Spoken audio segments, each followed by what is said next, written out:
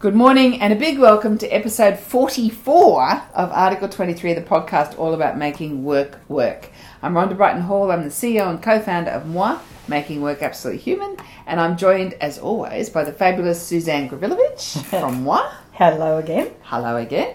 And today we are also joined by a super expert on the topic of career resilience and transition, Simon Kennedy-Gill from a new business called Career Switch.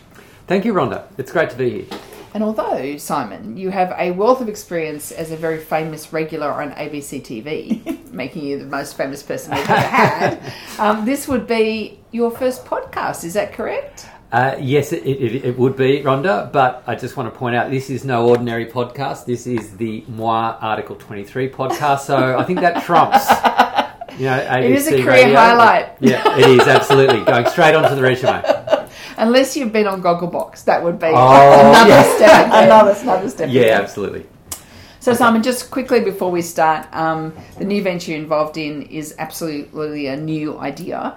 What is Career Switch? Just tell us that. So Career Switch is a new career transition offering, and it's really focusing on bringing together a unique combination of flexibility, technology and humanity. We love all three of those things. Yeah, and especially humanity. Yeah, I knew humanity would get the big tick here at Moi. Yes, it does. But it's really all about delivering a more effective career transition experience. Career Switch has been built by a range of professionals, a real community of professionals who understand that the nature of work has changed, and that organisations and their people really do need a new approach to more effectively manage their present and future career transition needs. So if I'm a normal person, Yeah.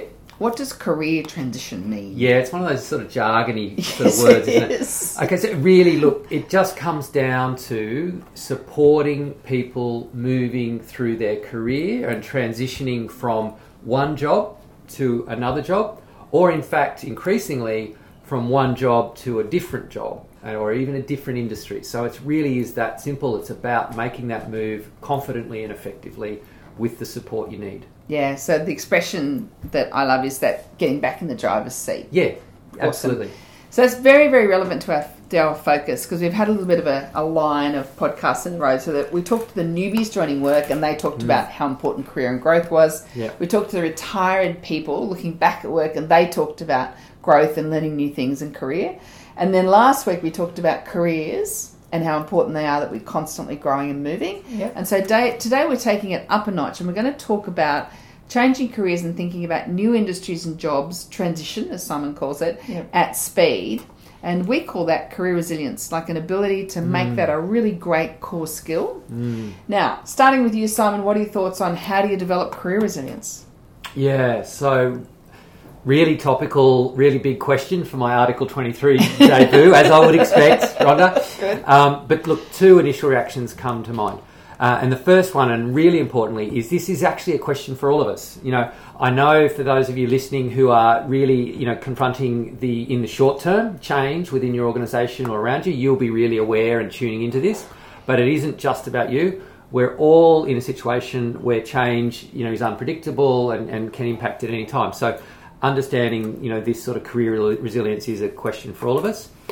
And the second thought is just that on the importance of that word industry, because while we're kind of used to some extent the idea that organisations individually change, and we've sort of seen that for most of us playing out in our career, what we're increasingly seeing across this sort of new world of work is changes that happen right across an industry, or what I call this sort of industry ecosystem. And that brings a different nature to the way you need to manage your career and the way you need to transition, through those changes. Yeah, and certainly, it's changed a lot. If you think about my parents' generation may have never changed employers.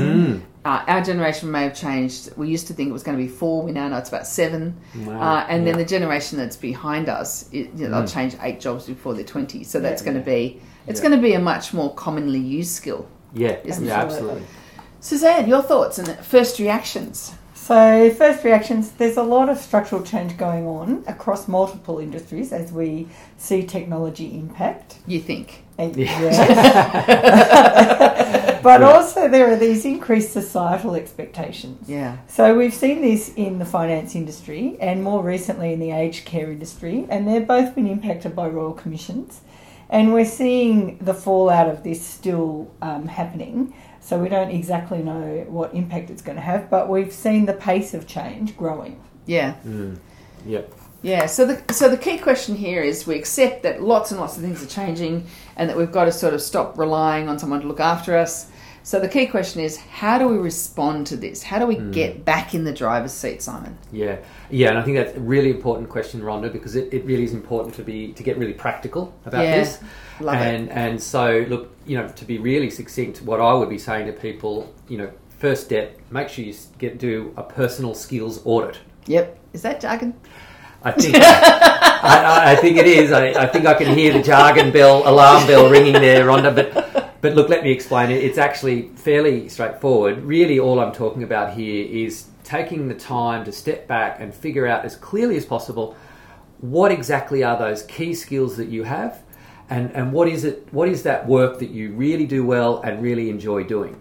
Having that understanding is really important. Because it creeps up on you, doesn't it? Oh, yeah, it does. And look, especially if you've been in the same organisation for a long time, we can all get into that situation where we do what we do really well, but we don't actually have the skills, the vocabulary, the words to talk about it and to actually get that message across. So we've got to keep track of that, especially when things are changing around you. It becomes really important that you can clearly articulate the skills and experience that you bring to the table, and not just assume that people can intuitively pick up on that and tune into it. Yeah. And those transferable skills, really important. It's also important to be able to highlight things like your ability to learn, problem solve, be curious. So those kind of capabilities and attributes that you can really put to use in any environment. Yeah, so true, so important. It's not just about those tangible or sort of technical skills, sometimes as people refer to. It is about understanding those personal capabilities and attributes, and really using this together to develop that sort of more detailed piece we call a value proposition. And sorry, there's that jargon alarm bell ringing, but again, value proposition is, when you boil it down, is getting to that point of having that really clear personal sales pitch. Yeah. And because without it, you really are going to struggle to communicate your value and get traction in any sort of career transition scenario. Yeah. So I think we've got some great examples of this. Like working with police was a really great example, is that they sort of go, what are you good at? I'm good at being a police person. Right. And you go, what else have you got? Yeah. And you actually unravel it. You find out these people have been learning incredible levels of psychology and leadership since they hit the police academy. So it's an amazing array. You get 10 years into the police, 20 years into the police, 30 years into the police. You've got really great skills in both those areas. Yeah. And sort of calling them out, not just I can do policing, but I can also lead and I can also understand people, which is a really great combination. So you've developed your story, you've got your value proposition, now that we know what that means, and you want to tell someone and you want to get it out there so people know something about you. How do you do that? Well, and I know this isn't going to go down well for some of you out there in the audience, but I'm going to use the networking word. And I know that word has a lot of baggage, and I really get that. I know you get it all the time, don't you? You do. I hate networking. Yeah. And look, I love networking, by the way. Well, and I want to hear more about that. Because, look, I know we've all been burned by that sort of classic sort of used car salesman type networker that's, working the room in 5 minutes flat and throwing around business cards like confetti. Yeah. But look, stay with me, stay with us, because that's certainly not what I'm talking about, and it sounds like it's not what Rhonda's talking about either.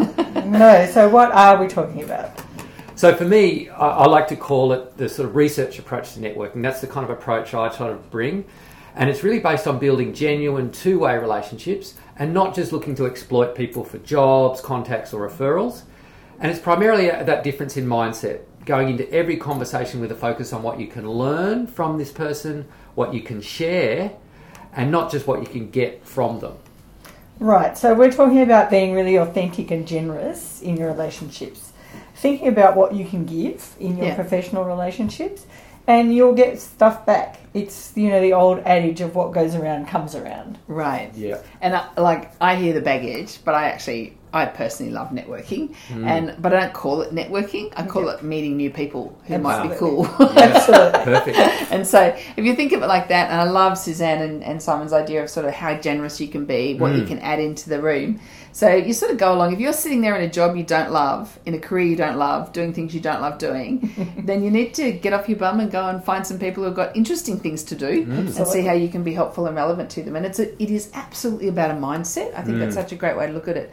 So what you give, not what you can get. Yep. But we do live very, very much in the karma economy, and it's been so good to us. And so if you get that sort of mindset into getting out and meeting new people, I think it can work well. Yeah. So having decided that network is a good thing, Yep. we've set ourselves up for the future. How do we stay relevant and helpful to people and businesses so that they want us in their team when everything's changing? We call that skill career resilience, being relevant in the future, building a series of jobs and opportunities in a longer working life that we want to live. How do we do that? Suzanne. So I think this is kind of the same question we talked through last week in terms of careers, but we're now just looking at it from a longer term perspective. So it's really increasingly important as change continues to be felt and in here and, you know, around the world, Yep. that we really need to be more proactive and thoughtful about the way we manage our careers. Yep. Yeah, so true. And look, and I think, this really does speak to the difference between this career resilience concept and that sort of, I suppose, more traditional concept of job security. You know, so traditionally, and certainly for older generations, there was this idea of focusing on job security. But we know this is going to become increasingly difficult. So looking at a different way, we can focus on the fact that what we all really need is this sustainability of income. And the question then becomes, well, how best do we achieve this? And so obviously the traditional full-time job is going to be part of that mix. But we need to be awake to the possibility that whatever we do, things are changing, and be wary of settling into that comfort zone. And we need to focus on that important point that, as Suzanne mentioned, about transferability of skills and those attributes. You're always more than your current job. Perfect. Yeah. So we're talking about constant growth, not getting stuck in either the job we're doing or in our understanding of ourselves.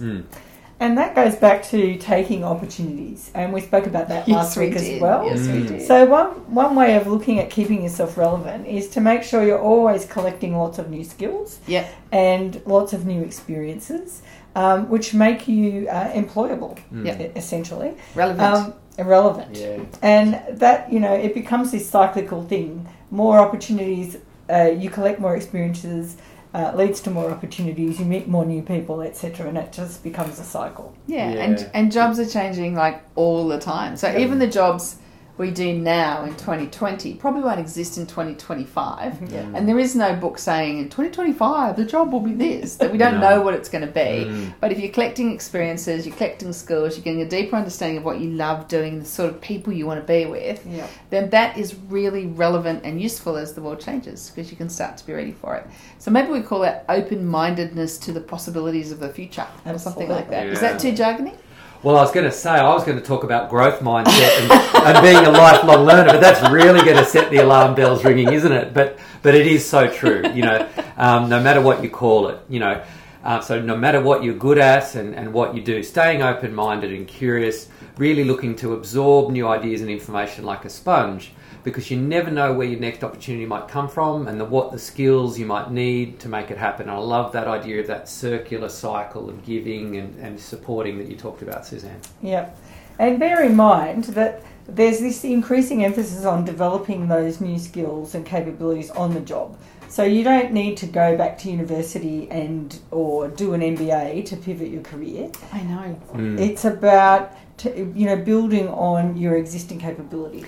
The learning experts will always tell you 70% on the job, and then they add the last 30. But I reckon that number's about 95. I reckon that you get really good at what you do by practicing it and doing it every day around people who do it better, that teach you and that sort of work.